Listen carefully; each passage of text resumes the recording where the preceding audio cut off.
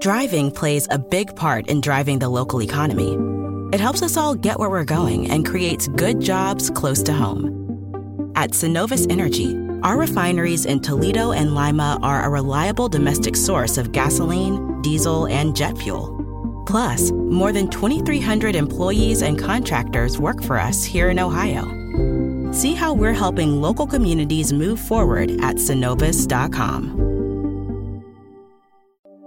Driving plays a big part in driving the local economy. It helps us all get where we're going and creates good jobs close to home. At Synovus Energy, our refineries in Toledo and Lima are a reliable domestic source of gasoline, diesel, and jet fuel. Plus, more than 2,300 employees and contractors work for us here in Ohio. See how we're helping local communities move forward at Synovus.com. Who are you texting? My therapist. You text with your therapist? Text, video chat, call. Yep. That sounds too easy. How did you find her? I just went to betterhelp.com/save. She's a licensed therapist and it's all online. I connect when it's convenient for me and don't waste time driving anywhere. Plus, it's affordable. I wonder if I should try it. It's great to talk to someone in confidence. She's helped me sort out quite a few things. And right now you save 10% off the first month when you go through betterhelp.com/save. BetterHelp.com/save. Got it. Let's say you just bought a house. Bad news is, you're one step closer to becoming your parents. You'll proudly mow the lawn. Ask if anybody noticed you mowed the lawn. Tell people to stay off the lawn. Compare it to your neighbor's lawn. And complain about having to mow the lawn again. Good news is, it's easy to bundle home and auto through Progressive and save on your car insurance, which, of course, will go right into the lawn. Progressive Casualty Insurance Company, affiliates, and other insurers. Discount not available in all states or situations. Just win, baby. Commitment to excellence. The famed silver and black. The holy roller. Goes to the post. The immaculate reception. Time never really stops for the great ones. Tales of greatness. Tales of legend. Tales that define our very existence as fans. Some tales are of epic proportion. Some tales are heartbreaking memories of missed opportunity. Raider Nation is full of these tales. Let's take a journey through the past and present and relive the Raiders' adventure in the NFL. Here's Swag Jeff and Murph coming to you live from the dungeons of Murph's Fan Cave. The indestructible Jim Otto, George Blanda, the greatest clutch player the game has ever known, Willie Brown, the magnificent cornerback, Gene Upshaw, Ted Hendricks, and of course, the magnificent Art Shell. And then you take Tom Flores, the star player who coached us to 2 Super Bowls. Let me take you back a few years to Frank Ewell Field, to the Oakland Coliseum, to the Los Angeles Memorial Coliseum, relive the moments of the thrill of victory and the agony of defeat. To those of us who saw you battle to the top, we will never forget you. You know, Raider football was always emotional. We loved to take those memorable trips throughout the league, and we were hated, we were feared, but we were respected. These are our moments. These are our stories. These are Tales from the Nation. What is up, Raider Nation? Your buddy Murph back once again for another Tales from the Nation here in Murph's Fan Cave, and so glad to welcome in my co-host, my co-pilot, the man who we could do this show without, and that is the one and only Swag Jeff. Welcome, Swag Jeff. Hey, how's it going, man? It's going good, man. So this has been a lot of fun, man. So we've gotten a ton of positive feedback. Positive feedback about Tales from the Nation, man. This show has been a lot of fun. Yeah, man. And, this is our 3rd installment now. The last one wasn't that much fun. I mean, it was good content. It was information that we needed, and it was a significant moment, but it wasn't that much fun to talk about. All right. Well, it's fun to do the show. It is fun. It's fun to do the podcast. Another day in Murph's Fan Cave with my best bro, Murph. It's good stuff, man. Absolutely. It's good stuff. Right. So it's fun to do the show, but you're right. That was a little bit rough. So we needed to swing the pendulum back the other way, right? Oh, yeah, for sure. So, we went something positive and kind of, the Heidi Bowl was the first installment of this show, and as cool as of a story that wasn't like a crowning achievement. Right. And then it was a game. It was a game. Yeah. Then the Derek Carr leg break is a significant moment, but it's the opposite of a crowning achievement because it kept us from crowning achievements. Right. But now here we are, Swag Jeff. We decided to as I mentioned, swing the pendulum back. And so now we are going to discuss a crowning achievement. And that was the Raiders' third Super Bowl. Now, here on Tales from the Nation, we like to look at moments. We like to look at, and granted, the Heidi game was the entirety of a game where the Derek Carr injury was a moment. Right. We're gonna kind of go hybrid here. We're gonna highlight a game, but a few specific plays and moments in that game that made it the tale that it is. The tale of the nation that it is. That's right. So we're talking about Black Sunday. It's the infamous Raiders' third Super Bowl win, January 22nd, 1984. Head coach Tom Flores, of course, led by the Maverick Al Davis, Jim Plunkett, Marcus Allen, Reggie Kinlaw, Rod Martin, Howie Long, Lyle Alzado, Cliff Branch, Lester Hayes, Mike Haynes. I mean, we're talking Hall of Famer, Hall of Famer, Hall of Famer, Hall of Famer. Oh, yeah, the list goes on. Absolutely. Just an amazing rundown of players. And so, as Jeff mentioned, there was 3 significant moments within that game, and we want to kind of hit on those instead of focusing on the entirety of the game itself. If you've never focused on the entirety of the game itself, I encourage you, Raider Nation, go out and check it out. You can find it on NFL Films. You can. Yeah, we just watched it. It was amazing. Isn't it great? Oh my god, it's so over dramatized in the most beautiful way. And I love way. every second of it. Yeah. Absolutely. Those old classic NFL films, man, that's so cool. It's so good. So you got John Facenda doing the voiceover. You got the music of NFL Films. You got Bill King doing his the announcing of the game. You had made you had made a mention during the show. You're like, gosh, that's Bill King. Like that's amazing. Like to hear him and hit that voice, that classic voice that did the Holy A's. Toledo. I mean, it's so good. So anyways, but that's the entirety of the game. We're going to focus on a few moments. So you want to let us know, Jeff, tell us about the first moment in this game that we're going to focus on. Yeah, so the first moment, was there a score at this point? No, 0-0. Okay, 0-0. So Derek Jensen sneaked up the middle and blocked a punt and actually went down and recovered his own block and put the Raiders on the board.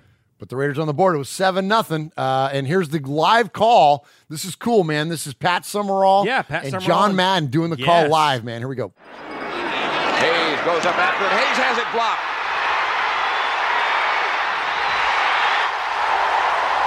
Touchdown, Raiders.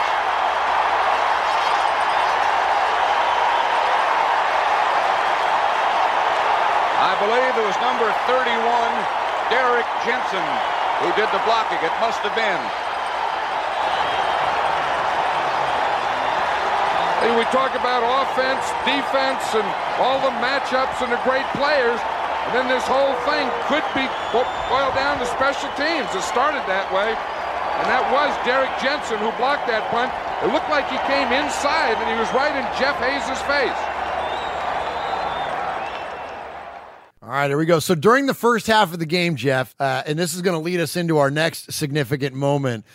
During the first half, the Raiders scored on offense, defense, and special teams, becoming the first team to score 2 non-offensive touchdowns in the Super Bowl. Yes. So less than 5 minutes into the game is when this happened, when Derek Jensen broke through and blocked Jeff Hayes' punt deep in Washington territory, and as you heard, recovered the ball in the end zone to give him a 7-0 lead. And you know John Madden, he was on the call, so obviously he couldn't be, he couldn't show favoritism, but in the back of his mind he was fist pumping. He coached a lot of these guys that were in this game, right? Like, that's you know what I mean? Saying. He hadn't been gone that long at this point, exactly, right? yeah, So something cool about Derek Jensen. So he was the special teams captain for the Raiders for like 5 years. Like 5 or 6 years, yeah. But this wasn't the first monumental play that he had made in Raiders history. Okay. So back in 1980. That's the second Super Bowl run. Yes, yeah. So he was actually, they were trying to make the playoffs at that point. Yeah, because we were a wild card team. Yeah, we won that Super Bowl. Yep. First team ever, right? Yep, to go in as a wild card. And he actually kind of sealed a win back in 1980. I think it was the end of December. I think December 21st, 1980. Okay. He recovered an onside kick against the Giants to seal a victory. But not only did he recover the onside kick, he went ahead and ran it in for 6. Oh my gosh, that's which awesome. is like unheard of. You know, typically on an onside kick, you fall on the ball and the game's over or whatever. Well, he snatched it and ran past everybody and went and scored a touchdown. Cool. So cool. That's awesome, man. So, yeah, lots of love then to Derek Jensen, man, for really being responsible then for 2 huge plays that led to ultimately to 2 of the 3 Raiders Lombardi trophies.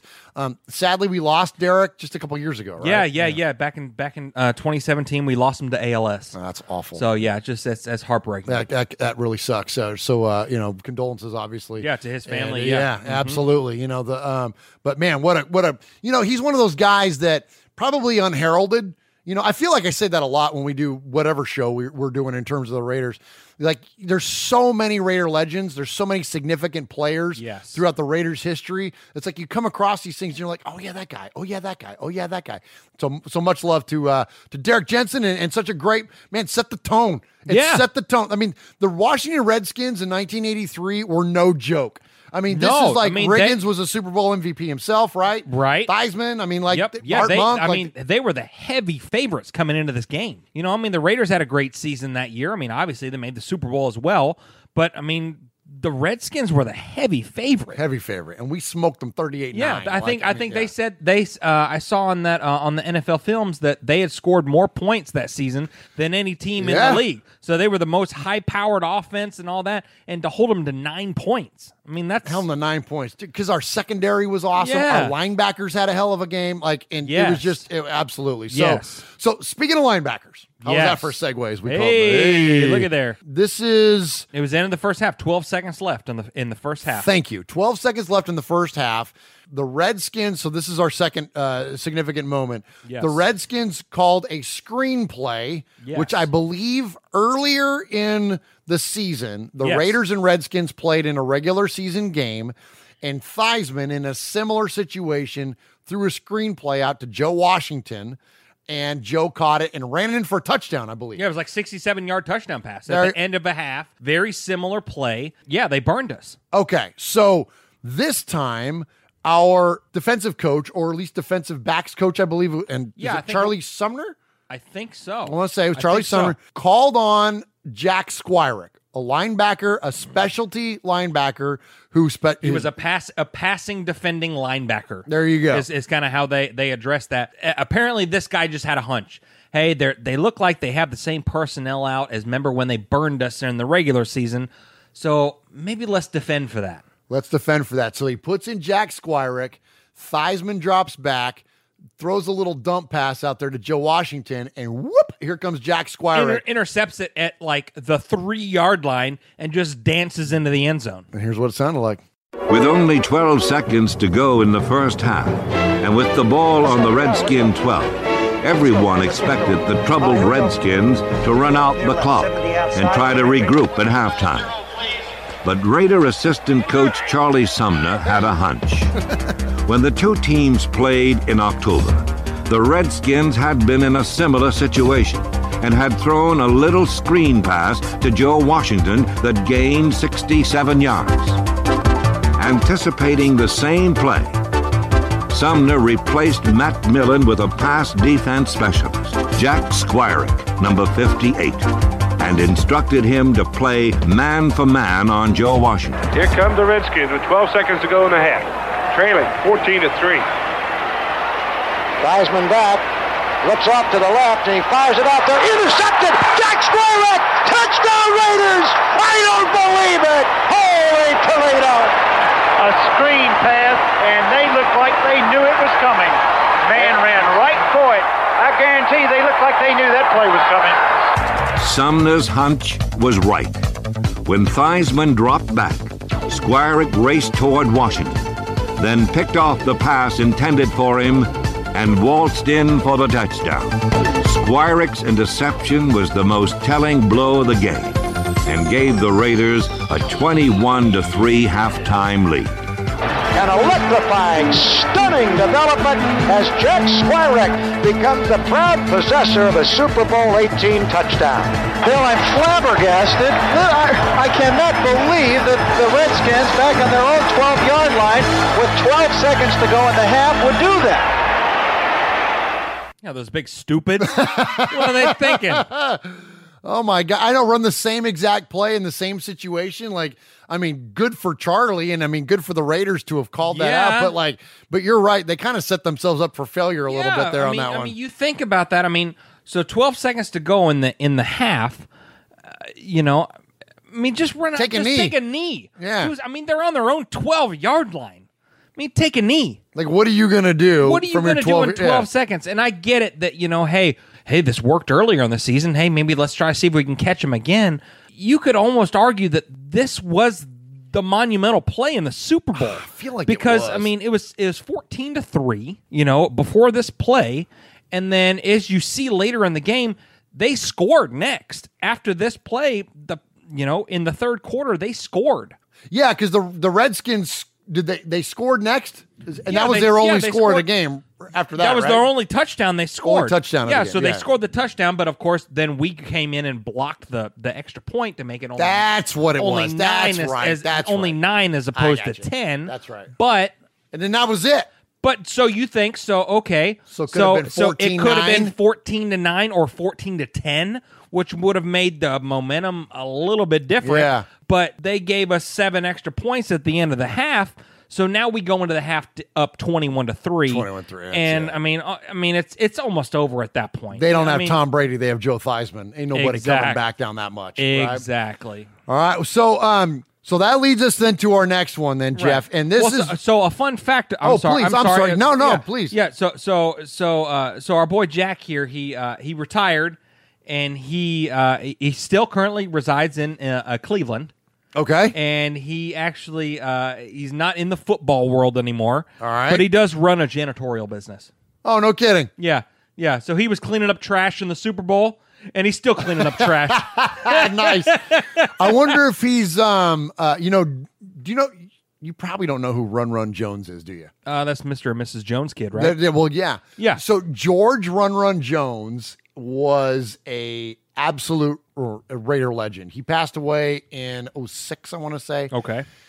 He was a clubhouse assistant. His official title, I think, was ball boy. Okay. And he was a janitor for the Raiders. Okay. But he was way more than that. And when I just said what I said about him, and as far as his titles go, yeah, does not do any justice to what he was and actually means to the Raiders. And one of these days, we'll do on this show, we'll do something about Run.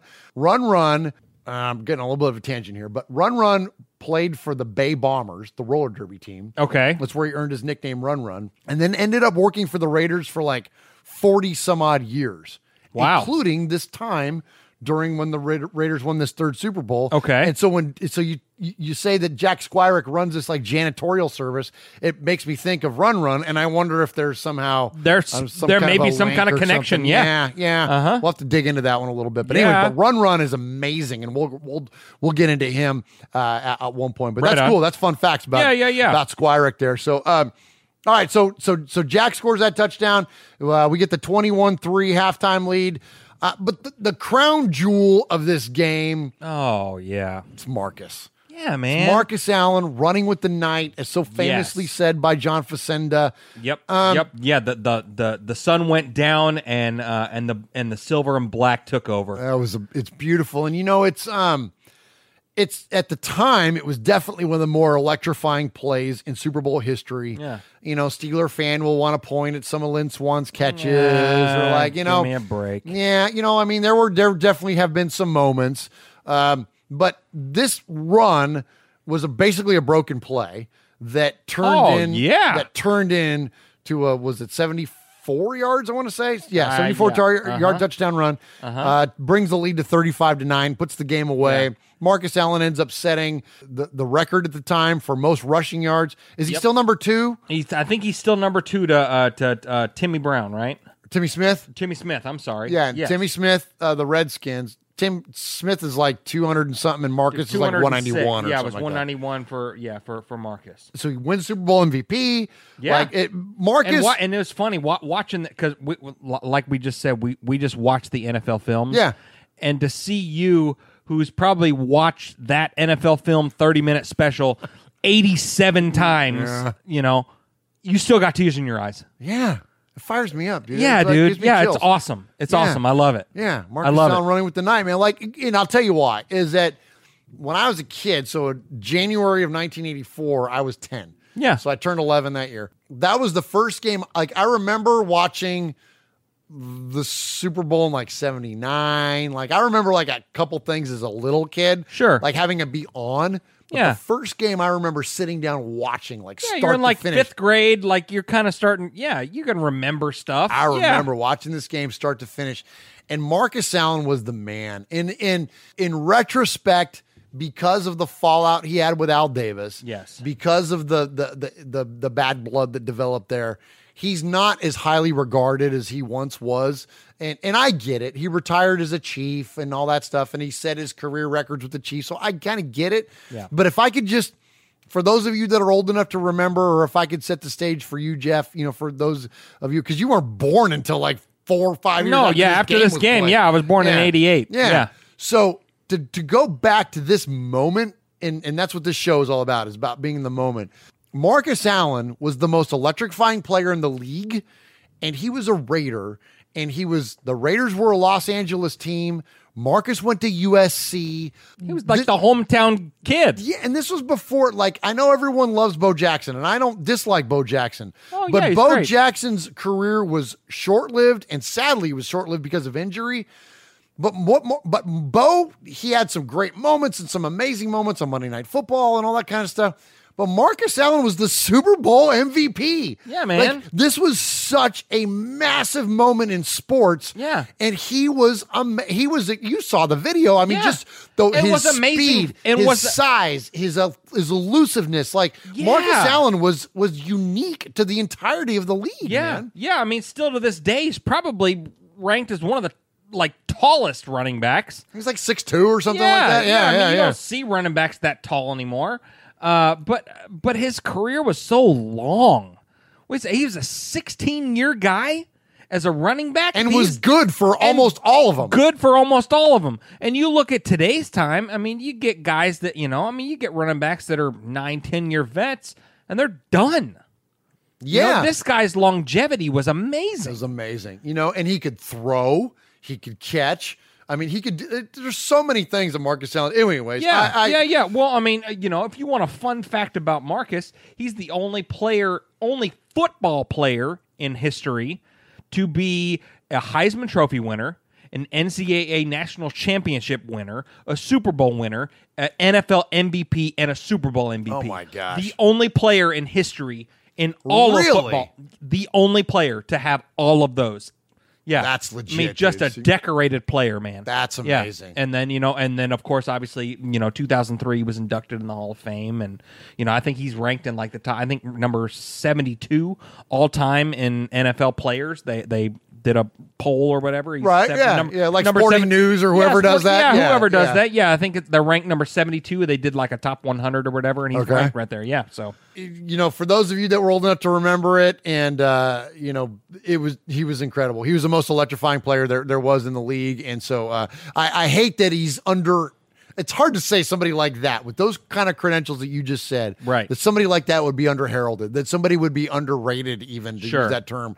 But I kind of feel like he is. I feel like he doesn't get enough run in Raider Nation. When you talk about, we ask people all the time about their Mount Rushmore. Sure. Marcus Allen never makes the list. Why not? He was a Super Bowl. We've had 3 Super Bowl MVPs. Right. Jim Plunkett, Fred Biletnikoff, and Marcus frickin' Allen. Like, why isn't he on the list? Is it because he went to Kansas City? Yeah. 100%. That's why. Him and Al fell out. And because of contracts and a whole bunch of other stuff, sure, Al benched him. Like, it was ugly. Like, that's the other thing, too. It wasn't even like, oh, he left. Like, Nnamdi Asomugha left. Khalil Mack left. Like, you have a handful of greats that have just departed because of free agency. Sure. This was not like that. This was a long, drawn out. Yeah. He was, dude, Marcus Allen for a minute was playing fullback to Bo Jackson. Yeah. Like, how's that compute? You know what I mean? Right, So right. It was not pretty. And because of that, Al downplayed Marcus. Al didn't want to be outshined by Marcus. Al downplayed Marcus, and because of that, it filtered down to the fandom. We reacted as fans. We downplayed Marcus, but in the moment, and I'm like, that's crazy too that you say that, because it seems like a lot of those older guys, the older owners of teams that were a part of the AFL and all that stuff, you know, they had their vision of what they wanted, and you know, and ran the team in that way. Because my former fandom, the Titans, you know, when there was a big struggle with Jeff Fisher versus Vince Young.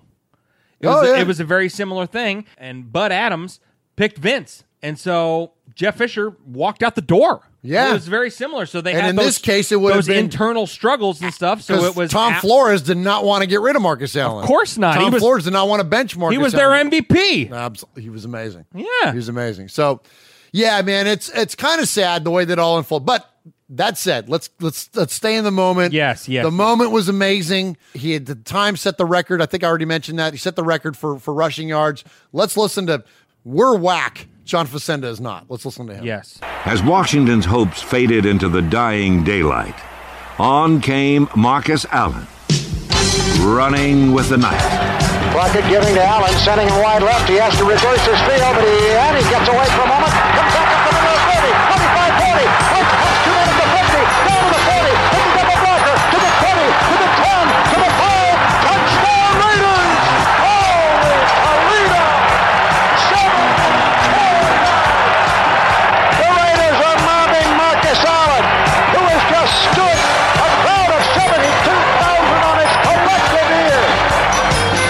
I think it was 79 Bob Trey O. I want to say something like that. You're right. Think you're right. And so he starts to play outside. If you're looking at the screen, he's running to the top of the screen. Yep. He took it too wide. Sure did. He took it too wide, and they had a safety come up unblocked, and so he kind of made a little spinaroo move and cut back up the middle and saw nothing but daylight. Nothing but as Chris Berman would say, whoop. Yep, exactly. And then he could go all the way. And he did, dude. And he outruns linebackers. Well, first he busts through the line. Then he outruns linebackers. And then he outruns Washington, number 24. Yeah. Cliff Branch outruns Washington, comes over and lays a block down for Allen.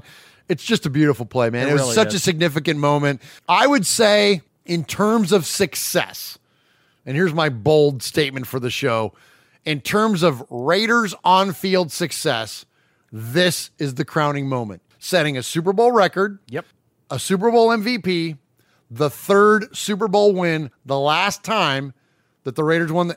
That was, if you look at in terms of on-field success for our Oakland Raiders, yes, this was it. Yep. That's what I think. He was the top guy in the last biggest, most significant game in Raider history. I mean, yeah. You know, Raider Nation, you got feedback on this stuff? Let us know. 909-345-3346. Yeah, let me know. Tell me something bigger. You know, look, we're huge fans of all the Raiders. And, you know, so, you know, whether it was Kenny King or Fred Biletnikoff or whoever, there's been a lot of amazing moments in big games, but I think this was the biggest moment in the biggest game. I think this is it. Yeah, I mean, people could call and argue and say that there's other moments since then that have been bigger or more flashy or anything like that, but this was the grandest stage of them all. This was the Super Bowl, and this was the biggest play in the Super Bowl. And they were good. The Redskins were good. For us to go in there and whip their ass like that, this is not like this wasn't like, you know, when you get into the latter years of the 90s where you had just teams just beating, or like the way the Niners did to like the Broncos, 55-10, or what they did to the Chargers or whatever. Those teams were not competitively matched. Like you said earlier in the show, the Raiders were an underdog to the Redskins, and we went in there and smoked those fools, and that defense was no joke. Yeah. And freaking Marcus went in there and torched him. So anyways, that was fun, man. This is cool stuff, man. This, you know, like I said, as a kid, this was the first time, one more thing, then I'll end it on this. When I was a kid, my dad, my uncles used to tell me stories about the Raiders of the 70s. And I remember from Uncle Mosh, from the time I was a little guy, and they would tell me about guys like Villapiano and Stabler and Cliff Branch and you know what I mean, Matuzak and Otis Sistrunk and all these guys. And they were like my superheroes, right? It was like, but it was all stories they would tell me about. Because in 1976, I was 3, right? But when I watched this game, that was the first time I can remember as a kid, as a fan, like, that's my guys. Like, that I was in with them.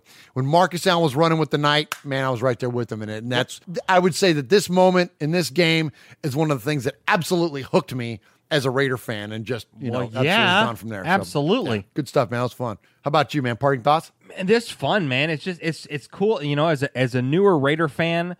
And, I think we talked about it on RFR 133, talking about, I think Haley from Scotland was asking about, what do I need to know? What are some great moments, and what are some things that I need to know as a newer fan as well, even though she says she's been a fan for almost 10 years. That's a lot newer. It's a long time. It's a lot longer than me. But, but these are the moments that I need. This is the stuff that I need, and this is the feel good stuff that I want to fuel my Raider Nation fire, if you want to call it. You know what I mean? So these are the fun moments in our history that make the nation the nation. It makes these are the things that we long for, we want again. These are the greatest moments.